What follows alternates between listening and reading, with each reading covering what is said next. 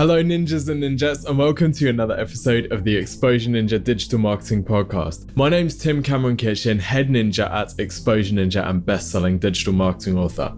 In this episode, I talk with Pascal Culverhouse, who is actually an SEO client of Exposure Ninjas and runs an e-cigarette e-commerce company called Electric Tobacconist. Now, Electric Tobacconist is the UK's top-ranked site in this market, and it's pretty dominant. So we wanted to get Pascal onto the show to take us behind the scenes of ET's incredible growth and talk us through his approach to SEO, which has been responsible for that growth both in the UK and in the US. And one thing to note about the e-cigarette market is because you can't do any paid advertising, every single business in this market is purely focused on SEO. So to have the dominance that ET has in such a competitive market is very, very rare. And Pascal's super bright and has as much of a hold on this market as I've seen anyone have. And we've worked with some pretty dominant businesses over the years, so I think you'll really enjoy what he's got to say. And remember, if you want to find out how to improve your own visibility to the level that Pascal has, then you need to request your free SEO and marketing plan from Exposure Ninja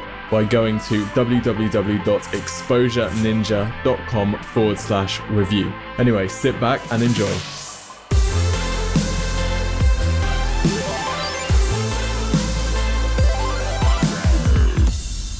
Pascal, welcome to the show. Hi, thanks for having me on. So maybe for people who haven't heard of you and don't know Electric Tobacconist, how did you first get started in e-commerce? Well, I left a job I was in 2009 to go and work in the family business. I always knew I wanted to end up working for myself. So that seemed like the obvious route, to go and work in a family business where I could perhaps get a bit more freedom, a bit more leeway. My father owns a company called Fantastic Fireworks, which has been going since 1985. And the first thing he did was put me in charge of his retail arm. And I looked at his website that I was told to look after and noticed it didn't get much traffic, hardly any sales, so like £15,000 a year or something. And I thought, okay, well, that could be an easy place to sort of make my mark, because it's not very hard to get sort of £1,000 worth of sales a month and start bringing in some money. So had a look, contacted Google about doing some Google ads, immediately found you couldn't do any ads. So I thought, okay, how do I get traffic to this site then? Started reading some books, realized that something called SEO was quite important, SEO being search engine optimization. Read a book about it, seemed quite interesting, seemed quite actually not that hard to get my head around. So started doing it, seemed to get a bit of luck, got a bit up the Google rankings, and started to get more and more traffic to the site, then got more and more passionate about selling online. And then an opportunity came up which changed my life, changed the course of my career and my life. So what exactly happened with that? That was the supplier who came in and asked you about e-cigarettes, right?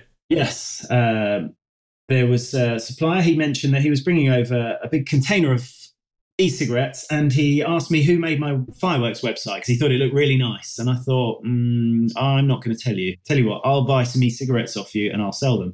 He actually didn't mind that because he wasn't particularly into websites. He was just like buying and selling stuff. This person sold me my first ever e-cigarettes, and I put them on a website. And you could say the rest is history. What is an interesting aside to that, by the way, is this guy is the son of the person who first sold my dad fireworks in 1985. So the same family have set both my father and me up in business. Great family. Yeah, still in touch with them. Lovely people. So what year was it that you made the move into e-cigarettes and Electric Tobacconist? So I was running the sites from about 2009, and then we got to 2013 when I had the meeting. 12 weeks later, I launched the website. I always remember that. 12 weeks, got it going, just get on with it, I thought. So we did that, and that was in July. And then we had November the 5th. So I worked a little bit on the site. It slowly trickled in, and then I had November the 5th. So I had to cover that, and I knew that after that, I would probably be looking to transition because I could see the business was hotting up.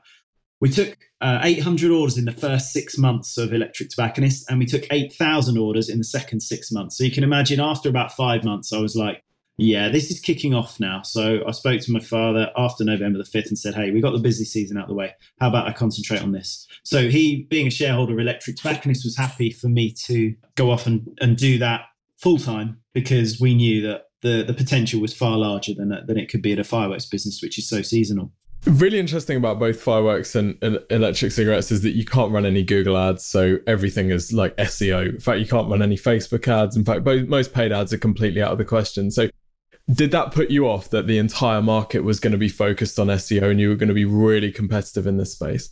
I suppose it could have put me off. I never really thought of it like that. I'd started doing the SEO for the fireworks websites, and I realised that I could get to the top of the searches with no outside help. So although it's a smaller industry, I actually had some confidence. I managed in the space of like 6 months just to get some stuff up, some terms that I put my mind to, get on the first page, get up towards the top, and some of them actually to the very top of the searches. So when I realized you couldn't do Google ads, I thought, hang on, this is the perfect business for me, because everyone's going to be a bit wet behind the ears. We're not going to get e-cigarette vaping SEO gurus coming in. We're going to get people who are in the right place at the right time, who aren't necessarily going to know how to run a website or how to run SEO. So no, I thought about it in a completely different way and thought, no, this is perfect for me. And I actually remember about a year before this thinking, fireworks is good to sell online, and I'm getting quite into the SEO. In fact, it can't have been a year before, but a few months before. And I remember going on the Google restricted products page to see if there were any other businesses that I could set up.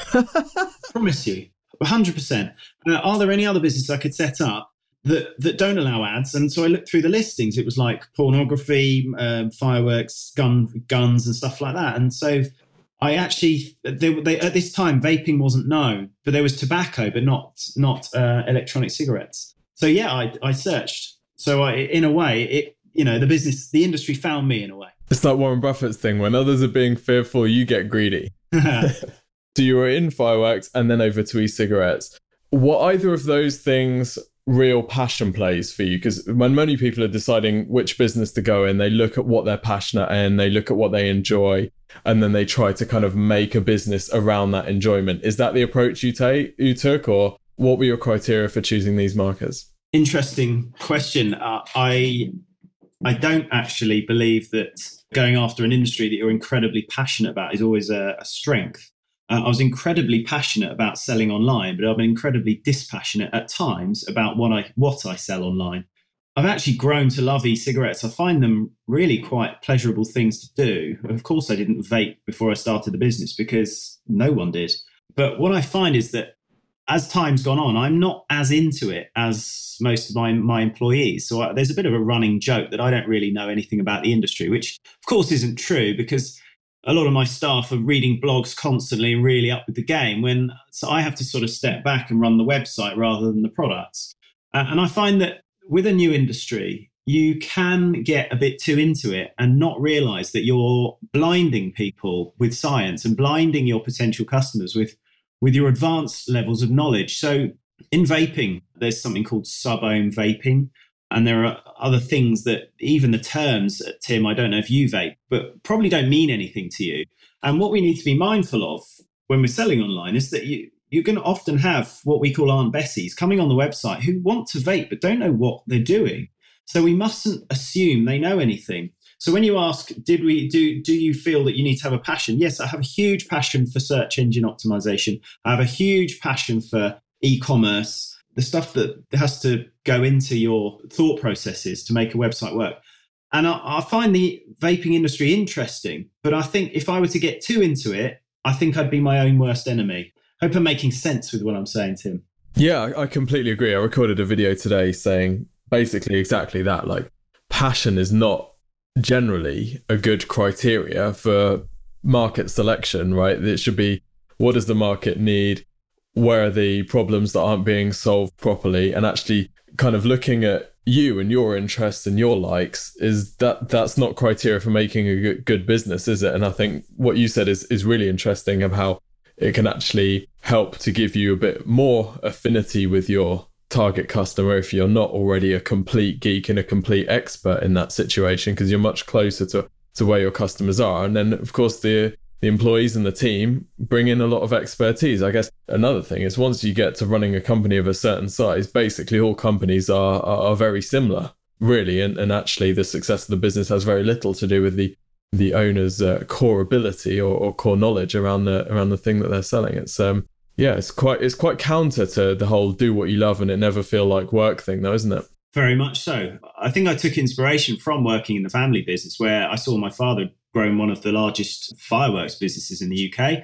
And he's not. Fireworks and e-cigarettes do share an interesting parallel in that the types of people who are into them are really, really into them to the point where they talk about little else. So we had a lot of fireworks, pyro geeks, as we call them, around the office who used to pop in just for a cup of tea and talk fireworks with the people in the office. We had a lot of freelance firers who help us at weekends, had about 150 of them on the books. So we had people, anoraks, my father calls them. Not if I was supposed to say that, but I noticed that he had all these people around him who were really, really respected him as a bit of a giant in the fireworks industry in the UK. He likes fireworks. He goes to watch them all the time, and he used to drag me.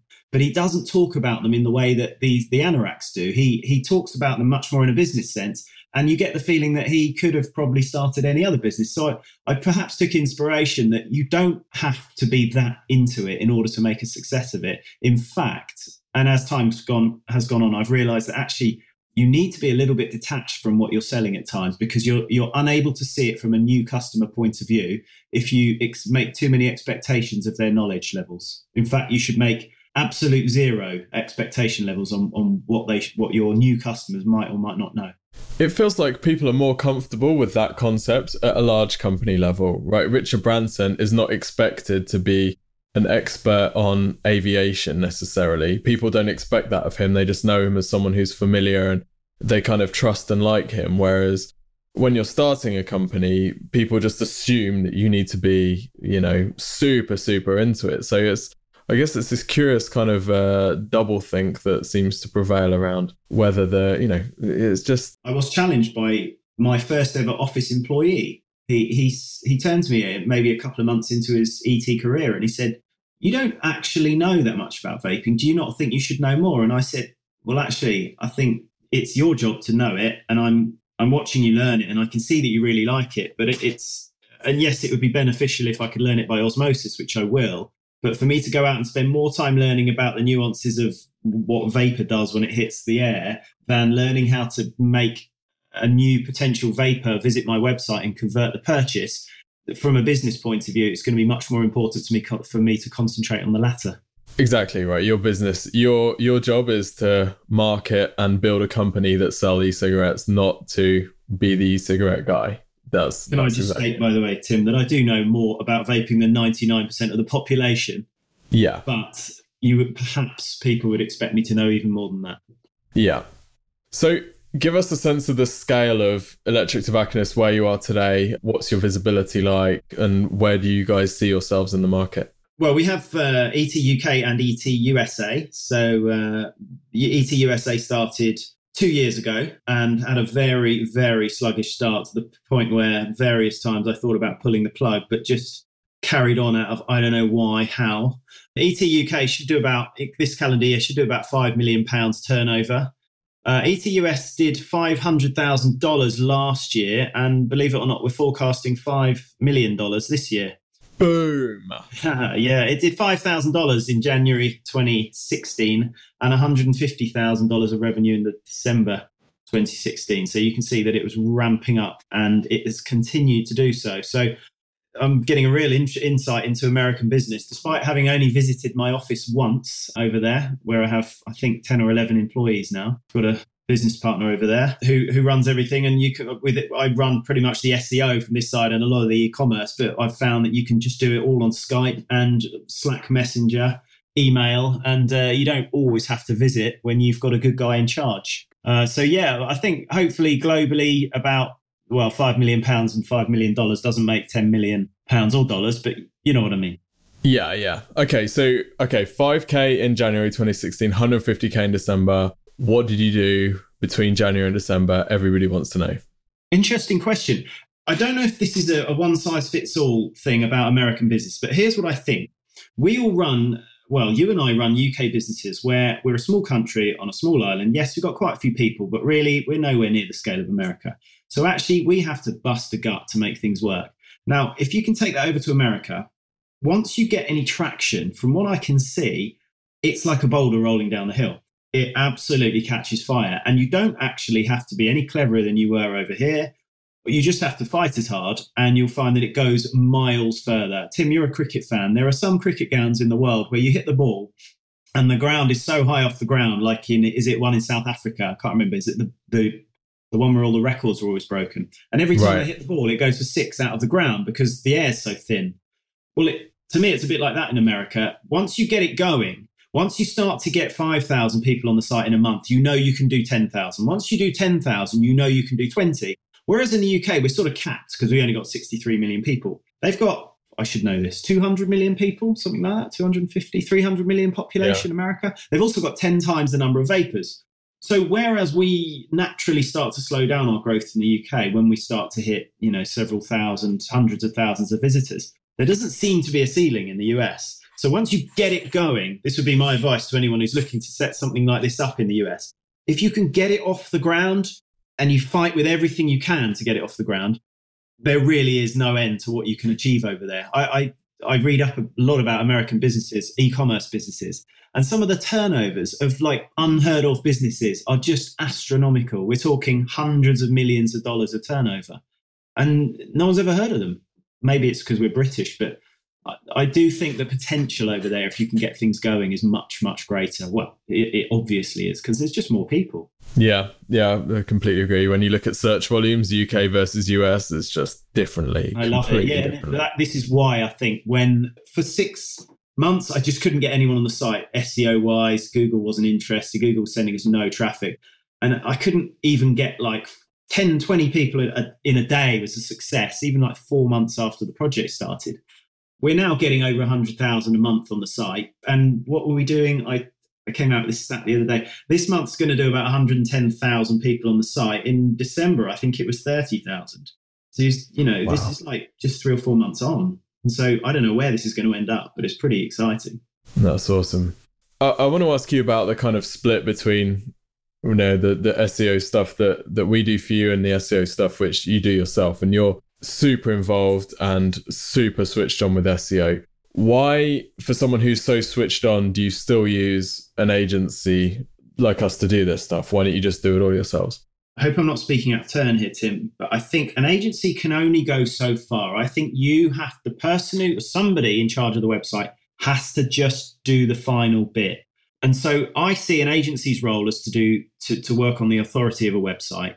Agencies are generally good, or yours is particularly good at outreach. And it's our job just to tweak the pages and say, hey, Google, you're looking for this kind of product. We've got it here. And just basically just label the pages properly. And it's your job to make the site look good. Look good in Google's eyes. If you'll allow me, I have an analogy that I have to, because we're so strong on SEO. We're so linked in with SEO to get people on both of our websites. I often have to explain to my staff why we do things and why not to do certain things. And I have to explain little bits of SEO to people. And we have silly little rules. Like earlier, we checked our ranking on something. And then my graphic designer, Ben, just Googled to see where we were ranking on a certain random term that wasn't particularly important, but we were interested. And we just launched this product and we were ranking like number 2, 3, 4, 5, 6, 7, 8, and 9. And Ben clicked, somebody else was ranking at 10 and he wanted to see how they'd presented the page. So he clicked on it and I was like, whoa, don't ever do that. Now, this is it's not even a particularly important SEO rule, but I was like, don't show Google that you're not interested in the listings above it and clicking on a competitor's. That's just silly. Anyway, so I sometimes have to just explain to the staff why we do things. And one of the easiest ways to explain why we use the agency, why SEO is important, and how we get to the top of searches often.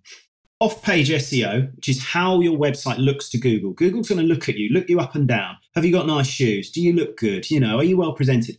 But then if you don't tell Google what your pages actually do, how can it possibly rank you for anything? So when I say that's what you call the on-page, and that's called the on-page, the on-page SEO is what you say to somebody in order for them to find you attractive once they've decided that you look good. So the reason we use an agency is because you guys make us look good, and then it's up to us to provide the conversation that Google might then decide, yeah, okay, I'll rank you for that page for that page for that, and that page for that. But if I don't tell Google, the other one is that I might be selling fluffy dice online, and you guys might do an amazing job of outreach. We might have authority. We might have links from all the best websites, New York Times, BBC, The Guardian, every link you can think of from all the greatest sources. And then on my fluffy dice page, I might spell fluffy dice wrong. Google's going to go into that and say, look, you can't even spell. I'm not ranking you for anything. And then the website owner will come back to you and say, Tim, I've hardly got any competition, but I'm not even on the first page for the term fluffy dice. And sorry, mate, that's not Tim Kitchen's job. Tim Kitchen's job is to make you look good. You've got to spell fluffy dice right.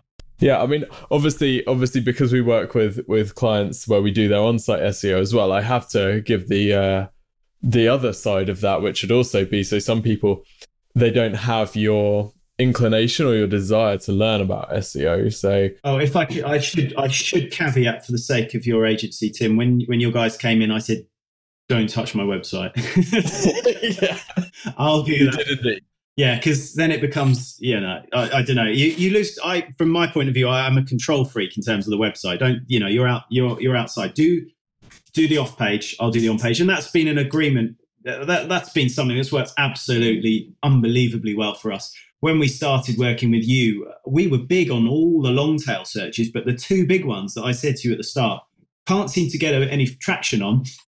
E-cigarette and e-liquid, the two singular phrases, the two biggest phrases in the industry. I think, 8 weeks? I sent you an email and I said, Tim, we're on the first page for both. And I can't claim that was me. So it's worked well. We're like is it Bernie Taupin and Elton John? We chime in. Yeah. So, all right. And I think your attitude to SEO is from an agency's point of view, it's so good to have someone who is that switched on to SEO inside the business. Oh, I always thought it was annoying. No, it's amazing because we don't have to sell you on the idea of, links are good, and we don't have to sell you on the idea of it's important to include the word fluffy dice and make sure that it's spelt correctly. For some people who don't understand or who don't value SEO as much, there's a lot of fights over things that seem very, very, I don't say fights, it's not aggressive, but there's a lot of discussion around things that are very obvious to you. So it's great to have someone who's as engaged, and luckily with the podcast and all our lovely listeners, everyone's switched on to SEO. I don't want this to be a how did you find us and why should people choose us for SEO, but for people who are listening who are thinking about getting some help with some SEO, it's an absolute minefield, as you know, and we know the industry is a complete swamp. There are other good options out there. I'm not saying you only can choose SEO, but how did you guys find an SEO company to work with? How do you suggest people go about this process? I think there's two ways you can find an SEO agency. The first way is you might just find one. You might get recommended and you might get lucky. I'm sure there's quite a few good agencies out there, and I know for a fact that there are some terrible, terrible agencies out there. They're not even agencies, they're just one-man bands. I used one once. This person charged me £500. Not me, this is in the early days with Fantastic Fireworks. And I got spoken a load of BS.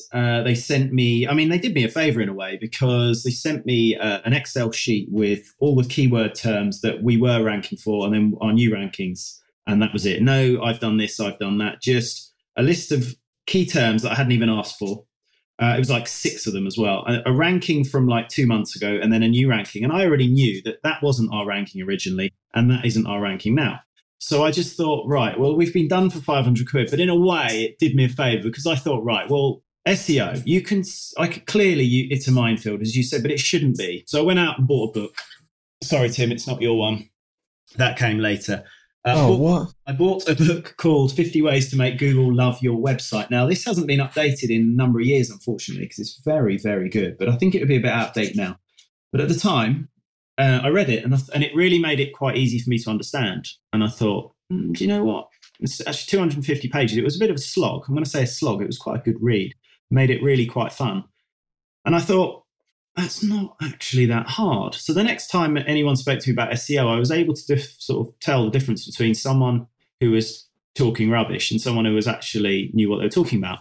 But actually, reading that book led me on to reading The Art of SEO. I don't know if you've read that one, the big green textbook style one. Yep. That is hard. I think I only got halfway through it. I've still got a bookmark in it. I've got it in front of me here. I only got halfway through it, but that was hardcore. But in doing so, and reading several blogs and following everyone to do with SEO on Twitter, I realized that you can get into it. It's not that hard. I didn't spend like 3 years on this. I'm talking like 3 months of properly getting into it. So to go back to your question, I don't really think you can correctly select the right agency for you unless you actually know what you're doing. So you have to ask yourself, how important is SEO to you? Because if it's even if it has the potential for 20% of your revenue or to send 20% of traffic to your website, then you've got to do it yourself, I think. You've got to take yourself to a certain point before you can then select the right person to work with, or you've just got to hope. You just got to get lucky and get the right agency by pure luck. And maybe it isn't just pure luck. Maybe someone can point you in the right direction. Who knows? Or maybe you can listen to this podcast and find out. But if you're listening to this podcast, in a way, you are doing some research into SEO. So why not go that sort of extra distance and just learn a little bit? It's not as hard as people think. I got very, very bad grades at school, and yet I can get my head around SEO. Yeah, we say people need to know enough to know if they're getting good work or bad work, or, at the start of the thing, they need to know enough to know whether they're hearing bullshit from someone, right? I wasn't going to use that word, but yeah. That's fine. Yeah, I think that education piece is so important, and people think that, it's just computer stuff, it's just one element of the business, but actually you guys are a prime example of a business that's grown so heavily because of SEO, and there is so much potential for people. It's the number one place online that, if you could be found anywhere, it would be at the top of Google for your target phrases, right? So from a business perspective, it's up there with hiring the right people. It's up there with, managing properly. This is an important business skill that people need to have in 2017, right? Totally. I grew up with the old way of doing it was to get in the yellow pages. So perhaps this is where it comes from. Going again back to the family business, but I grew up with we had a bookshelf in my dad's office that had every single yellow pages in the country in it. And in the old days, the way to get noticed was to be in the yellow pages. So my father advertised with the biggest fireworks advert in every single yellow pages. I think there was like 150 directories we had all over these shelves. He was quite proud of them as well. So I think I always remembered that from growing up. When it came to SEO, I thought, well, hang on a minute. We've got a chance. If you can get to the top of these searches, then you don't even have to pay for the ad. You're not even paying for anything. It's free traffic. So why wouldn't you get into that? Why wouldn't you learn how to get to the top so you can get free traffic? Who doesn't want free traffic to their website if you're trying to sell something? It's putting yourself in the busiest high street in the history of mankind, isn't it? It's just, yeah. Well, I think that's what people have trouble getting their heads around, that it is a high street. It is a high street. You're the top. You need to think of all these people who Google a certain phrase and then think of them as people. Imagine yourself on a high street and imagine them walking past your store. And it's your job to ask them to come into your store by interesting them. And then if you know what your conversion rate is, let's say you have a 5% conversion rate. Well, if 100 people walk past your store and you walk into your store and you can convert 5%, that's 5 sales. A lot of the time you have to picture, in the online world, you have to picture how it looks in the offline world. Just imagine it's a shop, and then it just helps you get your head around it, because people forget that e-commerce is still quite new. We haven't really been selling. I mean, I bought my first book online maybe 10 years ago. That's not a long time ago. So in the space of only in the last 7 years have people really started to get quite clever about SEO, about selling online and stuff like that. It's a lot newer than people realize. If you're thinking about starting to learn about this stuff, you're not as far behind as you think. Yeah, I completely agree. I want to ask you about some of your SEO ideas, some concepts that you have, because some of these are pretty original, and you have the results to show you're completely dominant in a market which is just pure SEO. So maybe you could take us through some of your ideas around SEO, which maybe people don't talk about, or some ideas which people wouldn't have heard before. I've got quite a few. Some of them probably remain locked up in my special secrets box, but we do work a lot on the long tail. So that's not obviously my concept. It's, I believe, Chris Anderson's concept. Comes from the book The Long Tail. It's one of those books you don't actually need to read. You just read the title and get the idea. The long tail being that being on top of Google for millions and millions of small phrases is actually more important than being on top of Google for the biggest sort of 2 or 3 phrases. So we do a lot of work on that. We call it our Moneyball theory, that it's all about numbers. It's all about showing up in as many Google searches as you can. So our UK website shows up in, last time I looked, something like 1.5 million searches a month. On the back of that, we know that we will get X number of clicks. And from that, we know we will convert over 10%.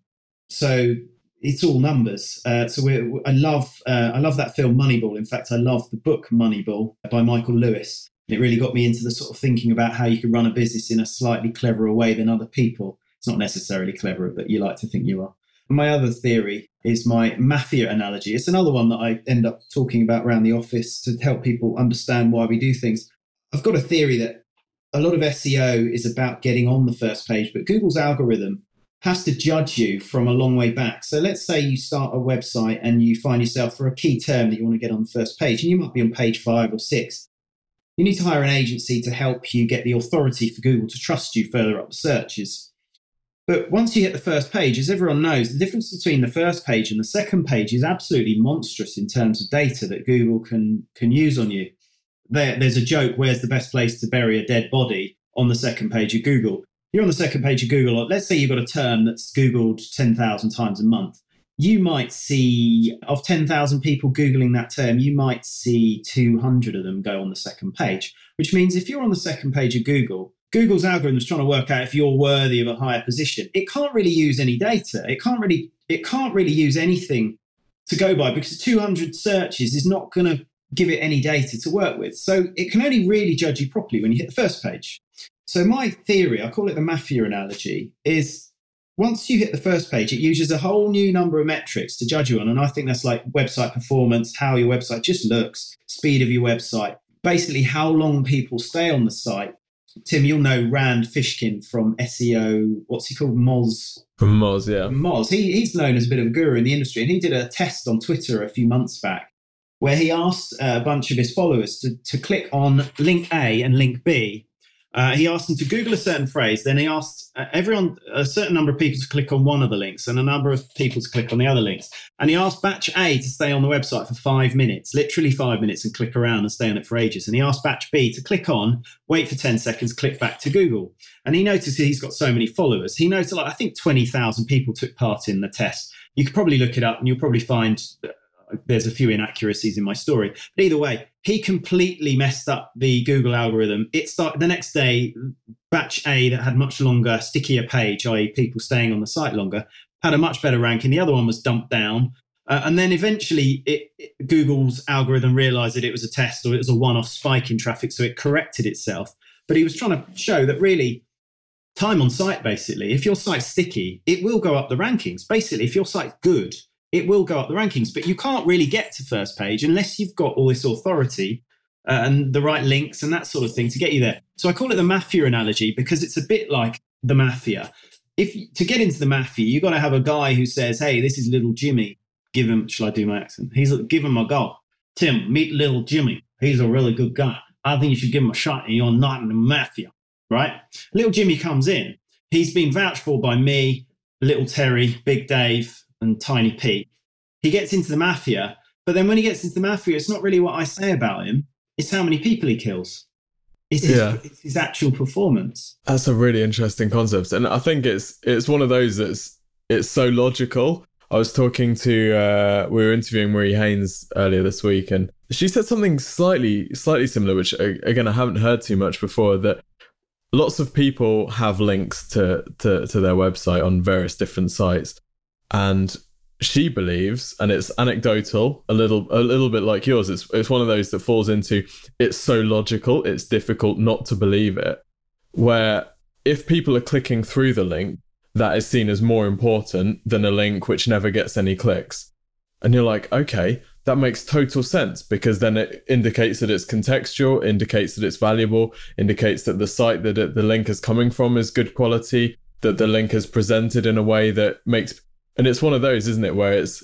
Once you hear that and you say, okay, cool. So I know Perry Belcher calls it he calls it like sandboxing, or there's like a dead cat spike where Google will test the site at different positions and see how it performs and see if the user metrics justify that position. I know like 1,000 of our rankings almost off by heart, and I know it tests you. It moves you around, and sometimes if you see a drop, sometimes that's a good thing, because sometimes a cemented ranking means Google's just happy with you there.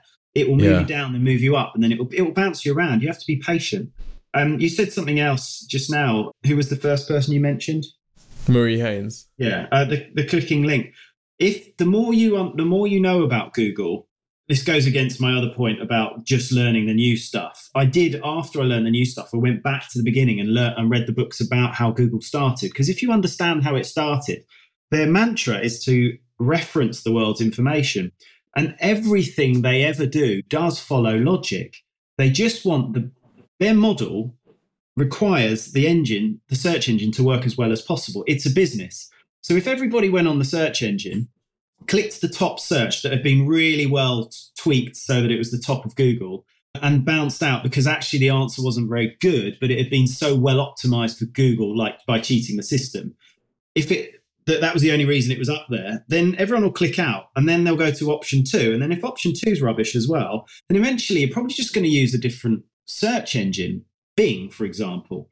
If everybody used Bing instead of Google, then Google doesn't have a business, and all this crazy driverless cars and Google Glass and everything goes out the window because they lose all their whole money. They lose all their money from AdWords, which is what has been the astronomical success of the whole thing. Everything Google's algorithm wants to achieve is through logic. It wants to have the best possible reference of information in the world. And so it will just rank the best websites it can find. It has to. AdWords they released their profit figures for the first quarter. It's like 22 billion per quarter profit from AdWords. Like any data that they possibly have, people are like, oh, I wonder if Google uses information from Chrome and Android. Like how much are they going to protect that revenue source, right? They're going to do everything they can, right? So they're going to use every single piece of data they can possibly get.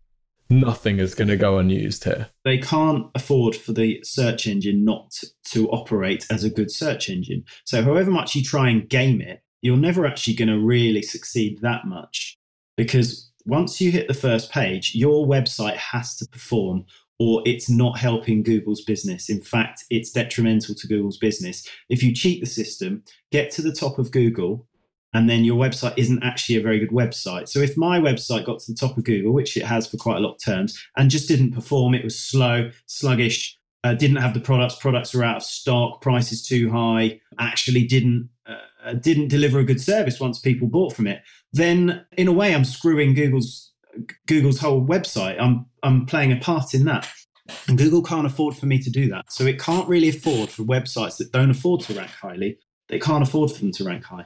Well, we were talking to a client yesterday whose site had been struggling on page 2 for a lot of different keywords, and they sped up their hosting. Their site was slow, and that was the only thing they changed. Of course, as soon as you speed up your site, reduce your bounce rate, increase engagement, increase the number of pages per session, immediately the site's ranking better. No other optimization, no extra content, nothing like that. It's just making that website as user-friendly and increasing the performance of the site, basically giving Google what it needs to say, do you know what, this site deserves to rank. And I think that's the big thing, isn't it? It's just, does this site deserve to rank well? And yeah, that's why you should shop your own site and think, what would a customer think?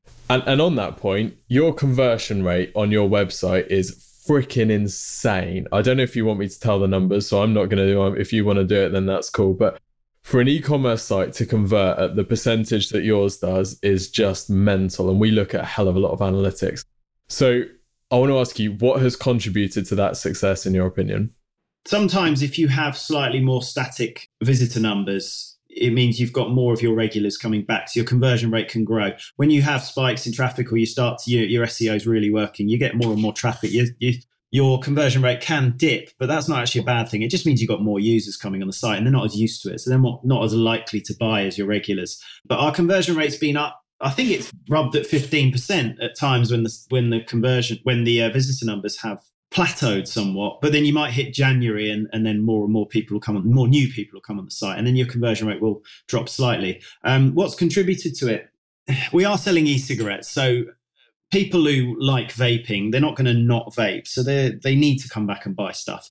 And for some reason, the subscription model doesn't seem to work that well in our industry. People don't like to being tied to stuff being sent to them. It's a bit like wine. I don't really want the same bottle of Sauvignon Blanc arriving on my doorstep every Sunday. I want to buy my own, whatever, some red, some white, some of this, some I've forgotten all wines, but you know what I mean. some Merlot, some Chateau Neuf. Here I don't want to be tied. So subscription doesn't work. So people have to come back to the site really to choose their next product. But because we're dealing with an addiction, they are literally addicted to it, and we hope not too much. They do it more out of pleasure. They generally come back, and so we've got an advantage. But we do spend a lot of time on this sort of stuff. On top of my SEO geekiness, I'm also a massive sort of checkout abandonment geek, conversion geek, all that sort of stuff. I still remember when I was first starting out in this, and I've got it next to me again just for reference, for posterity almost. I remember going to a party once, and somebody said, "Oh, what have you been up to all weekend?" And my wife said, "I've been watching my husband read The Science of Shopping Cart Abandonment by Charles Nichols, a research report from the Conversion Academy." And that became a big joke around everyone that Pascal's a loser because all he does at weekends is read The Science of Shopping Cart Abandonment. They ain't laughing now, mate. They ain't laughing now. Well, the sad thing is it's not actually a book. It was a printout from a website that I printed out and put in its own little ring binder. So I made it into a book, and then I read it, and I can see here that I've got lots of highlighted points. I spend a lot of time shopping the site. I'm on it. I get up at 5:45. I'm at my desk with a cup of tea by 6 every morning. I work with no one, music in my ears, no one to bother me for a good 2.5 hours before I get up and have breakfast with the kids every morning. I spend hours on this stuff. I just love it. I love looking at the numbers. I love looking at how many people have been on the site. Who hasn't bought? It's all very well saying, you got like a 10% conversion rate. To me, that means 90 in every 100 people haven't bought something. Where have they gone? What did they do? Why didn't they buy something? I need to know. So you might go in the tickets and look at, who's complaining or who's saying stuff, who's got a problem with the site, checking them and sort of hovering over them. I want to know. We've got a tag in our help desk section that says website improvements, meaning someone's made a complaint that's perfectly reasonable. And then we go in there and we make an improvement. They say, I couldn't find whether this was a pack of 2 or a pack of 3. Well, they should not be writing into the site. That's our fault. We've screwed up there. That needs to be fixed. I'm all over the site constantly. I'm always thinking, what's a layman thinking? I referenced earlier the Aunt Bessie test. We call it the Aunt Bessie. Lots of people call it different things. But the Aunt Bessie test, to those who don't know, is a test. You imagine that your oldest technophobic auntie is on your website. What would she think? How would she behave on your website? Would she be able to get her head around what to do next? It's all very well selling great products, but if they don't know where your add to basket button is, then God help you. I'm into this stuff. I spend lots and lots of time tweaking it and tweaking it and tweaking it, because it's not just one change that will change things. You have to be making 10, 12, 20 changes a day to make sure that conversion rate. Always think your conversion rate is a bad thing. You were calling it insane. Well, even if my conversion rate's at 15, that's 85 people out of every 100 who haven't bought something. That's terrible. Imagine that was a real shop. Imagine you ran a newsagent and 100 people walked into your store and only 15 people bought a pack of fags. You'd be absolutely livid. You'd lock the door. You would. Well, you might do, yeah. I mean, I don't want to make you feel bad. We got a site that we built, Legal Lead Gen site, which is converting at 36%. But it's not an e-commerce. E-commerce, the highest conversion rate I've ever seen is your site. So yeah, I think the Aunt Bessie test is fantastic. We use a similar kind of thing, the Homer Simpson test or your mum test. So, very, very similar concepts. We get sent sites that I can't figure out what they do. And it's like, well, I have to say, look, sorry guys, but I spend all day looking at hundreds and hundreds of sites and I can't figure out what you do. So poor old Aunt Bessie, she's not even going to stand a chance, is she? What are some of the biggest e-commerce mistakes that you see sites, either your competitors or just other sites when you're looking around making? Usually it's the basics. If you don't know how a website should be set up, there are some just absolute must-haves on a site. And it's so often you go on a site and think, blimey, there's no reference to your shipping threshold. What the hell? I mean, most people should know the biggest reason for abandoning a checkout is because they're not sure what your shipping threshold is or unexpected shipping charge. You've got to tell them up front. So I could list them, Tim, but it'd be a bit boring because anyone could, in 5 minutes research, could go and find what the biggest 5 no-nos are on a website. So let's say I go on a website and see that they haven't even put their shipping threshold up front of house.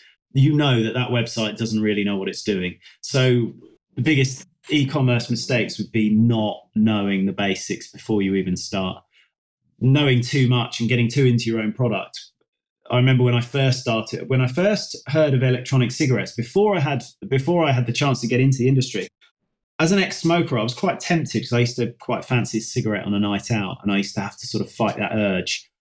And I thought it'd be nice to buy an electronic cigarette because I'd heard they sort of give you that sensation of smoking. So I thought I'd try and buy one. I went on a few websites, and every one of them was already at this advanced level of showing me like glass tubes and bottles of stuff. And I was like, well, I don't understand what this is. Leave me alone. Get me out of this website. So the mistake they were making was that they weren't making these products accessible. So we had a rule for the first 2 years of our website that there had to be a cigarette-looking product on the homepage.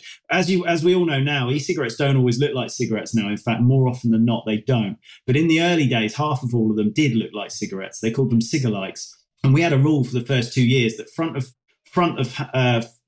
page promo had to contain an electronic cigarette that looked like a cigarette, or risk my wrath if the designers didn't put something that wasn't intimidating on the front of the page. So yeah, I think that's a huge weakness sometimes, that you know your industry so well and you assume that people know, and you sort of intimidate them with all your knowledge of your advanced level website, when actually people don't want that. They want to know exactly what you're selling.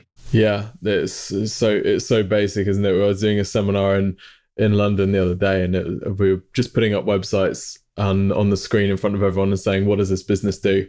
Probably 50% of them people couldn't even tell. It's crazy, isn't it? Just it's the absolute basics, isn't it? It's most people are thinking about like things like split testing different button colors and which images to use and stuff like that. It's like, whoa, let's go straight back. Let's imagine your Aunt Bessie. Imagine that she doesn't already know the business like you know the business. Just give her what she needs to buy, and then you can work on the button colors later on. Well, I think that's why sometimes, this is another one I feel quite strongly about, people put a phone line on the site or introduce live chat. I'm a big believer that if you need to introduce live chat or a phone line, then that's because your website's failed. So they're like papering over the cracks. Yes, you could have live chat and a phone line, and yes, people can phone you and get the answers, but you're basically ignoring the fact that the reason they're calling is because they don't understand what you're doing. So you should address that problem before you let them call you. I know Amazon, I'm a big reader of Amazon books, but there haven't been many written. There's about 5 or 6, and I read all of them. And they were big believers that you shouldn't have a phone line on your website, because if you do, it means your website's broken. Yeah, it's an admission of failure, isn't it? It is, but there are some industries, by the way, that should have a phone line because their average order value is so high that you can't afford for them not to call you. You know, if your average order value is £1,000, of course you need a phone line. But I'm saying you should think about what I've just said as a concept and work out whether that works for your business. Yeah, I completely agree. We're relatively new with e-commerce. What do you think is going to change in the short to medium term, say the next 5 years? Well, I'm hoping in 5 years we won't see websites that don't have shipping thresholds front of house, that sort of stuff. People in 5 years' time should be a lot more knowledgeable. That would add 50% to the length of the industry in a way. So we shouldn't see those really, really poor websites anymore. Even the lower end ones now, I think for about 500 quid to £1,000 in 5 years' time, you'll probably get what we call now a very, very high level website. So I think in 5 years, we'll get a lot more advanced websites. I wonder if in 5 years' time, it might be that if you can't get your stuff the same day, your website's in a minority. I think when Amazon started going on about drones, everyone's like, oh no, does that mean as soon as they launch drones, my website's dead? Because if I can't deliver same day, then Amazon's just going to swallow me up. But actually, I think in 5 years, there might be, if they're allowing drone deliveries, this might take 10 years, there'll be drone companies who work for you. It doesn't mean Amazon won't steal the lead on this one. I think everyone ought to be delivering by drone if it becomes a thing. But I think same day delivery doesn't need drones. It can still involve networks. And I think that same day delivery will probably be the biggest thing that will change. And I can't wait till we can offer that. Delivery still feels like one of those things where Amazon still has a massive advantage over pretty much everyone else, doesn't it? Yeah, it's a bit annoying, isn't it? But Amazon don't sell e-cigarettes, so it's all right. Yeah, that's true. Obviously, ET is ridiculously successful, and you've seen some insane growth. For people who are right at the start of their journey, maybe thinking of starting an e-commerce business, or they've just got it going and they're starting to get some traffic and starting to get some sales. Talking back to those guys, or talking back to the Pascal in 2012 or whatever, what do you wish that you'd have known then, which would have really helped you? My business partner's going through a lot of the stuff I've already been through. So over there in America, he still goes through stuff and I'm able to sort of stop the panic, tell him why things are happening because I've already been through it. So stuff like, it's a bit of an unfair thing to say because it's cheating on the question, but if I'd known that there'd be fluctuation in seasons, in sales, if I'd known that at weekends sales are going to drop because people are just, out and about doing other stuff. If you could already sort of preempt when stuff's going to go down and not to panic. We've had our site taken over by pirates who demanded money. It'd be nice if that happened again. You can stay a lot calmer because actually, can you? We were down for like 2 days. But the more experience you get, then the more actually they haven't got your site. They've just DDoS attacked it. And now I know what a DDoS attack is. They overload your website so that it crashes and then it looks like they've hijacked it, but actually they haven't. They've just overloaded it with data, and they can't overload it with data forever because it stops them doing it to someone else. And the longer you don't pay them, the longer they're just wasting their time. And so, with time, you gain the sort of experience where you can remain calm. So maybe the experience, what I wish I'd known then is just stuff I couldn't possibly have known because it just comes with time. Maybe if I were to have my time again, I'd probably invest in more robust software solutions earlier on, like a really, really good stock system that I could grow into. If you set your stall out really big at the beginning, which I did, I always wanted these websites to be huge. I wanted the global domination of vaping online. If you know that's what you want to do, don't set yourself up with some sort of small level software that you're going to have to change, because changing over software, we've just done it this week in the States as well. It's a nightmare. It's so hard to organize, especially the bigger and bigger you get. So yeah, perhaps solutions that are going to need changing at some point. If you already want to be big and you do reach that level, but you set yourself up for a fall if you haven't already planned for that. Such good advice. Right, final question, then we'll wrap up. Thank you so much, Pascal. I know we've run on quite a lot, so thank you for sticking with us. Who are your role models, and what are the characteristics you most admire in them? Obviously, Jeff Bezos. He's just so ahead of his time in e-commerce. He's so bright as well. He's just almost intimidatingly bright. That I've read a hell of a lot of books. Anything I can find on him, I will watch YouTube videos of him being interviewed. Just try and get in his head. And it's fascinating. Sadly, there's not that much more information than the sort of 3 or 4 biographies of him that have been written. I also love Tony Hsieh from Zappos. I really enjoyed his book and his approach to life. Ray Kroc, who's a little bit topical at the moment with this film that's just come out, The Founder. Mm-hmm. He wrote a book called Grinding It Out, which is one of my favorite business books ever. Just basically teaching you to set lofty goals and not be intimidated by them. He set incredibly lofty goals.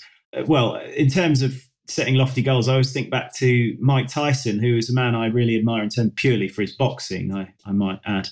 Him and his coach, Gus D'Amato, when I think Tyson didn't really have any parents growing up, or his father wasn't around, and a guy called Gus D'Amato took him under his wing when they were 12, and they set their goal for Tyson to be the youngest world heavyweight champion ever. And this was something they set their minds at when Tyson was 12, and everything they did was based around this. If we do that, are we going to reach this goal? And people don't realize that Mike Tyson was pretty disciplined, or he had his moments, but through his teens, he really was incredibly goal set. He set his goal. He used to read up on boxers, the history of boxing, everything to do with boxing. He was a real boxing historian. And of course, he became the world heavyweight champion. I think it was at 21, which did reach his goal. And I really admire people who set goals and really keep an eye on them. Jeff Bezos did the same with the Kindle. I seem to remember in one of the books they mentioned that he said to his engineers, he wanted to launch an ebook that had like a month of battery. And the engineers said, well, that's not going to be possible. He said, make it happen. And every decision they made was, can we hit our target of an ebook that costs like under $100 and can sell for $199 that has a month's worth of battery? If you set that goal and everything you do is towards that goal. And I just really admire people who set goals and achieve them. And often if you do set a goal and you think about it constantly about how you're going to reach it, you'd be surprised how often you do hit them. Jeff Bezos can sometimes come across as so unreasonable, and yet the things that he asked for, you'd never bet against him, would you? Like with his whole space adventure, you wouldn't bet against him. You wouldn't want to compete with him. No, but he has got some pretty hot competition in the likes of Elon Musk, but that's a conversation for another day. Yeah, and I'm sure they'll both do it. Pascal, this has been amazing. Where can people find out more about you, follow you, and of course, check out Electric Tobacconist? On stuff like Twitter, social media, Electric Pascal. Our website's electrictobacconist.co.uk for the UK, obviously, and electrictobacconist.com for the US if you want to buy vaping products over there. Amazing. Thank you so much, Pascal. It's been great. And thank you everyone for joining us. Tune in next week. Thanks, Tim.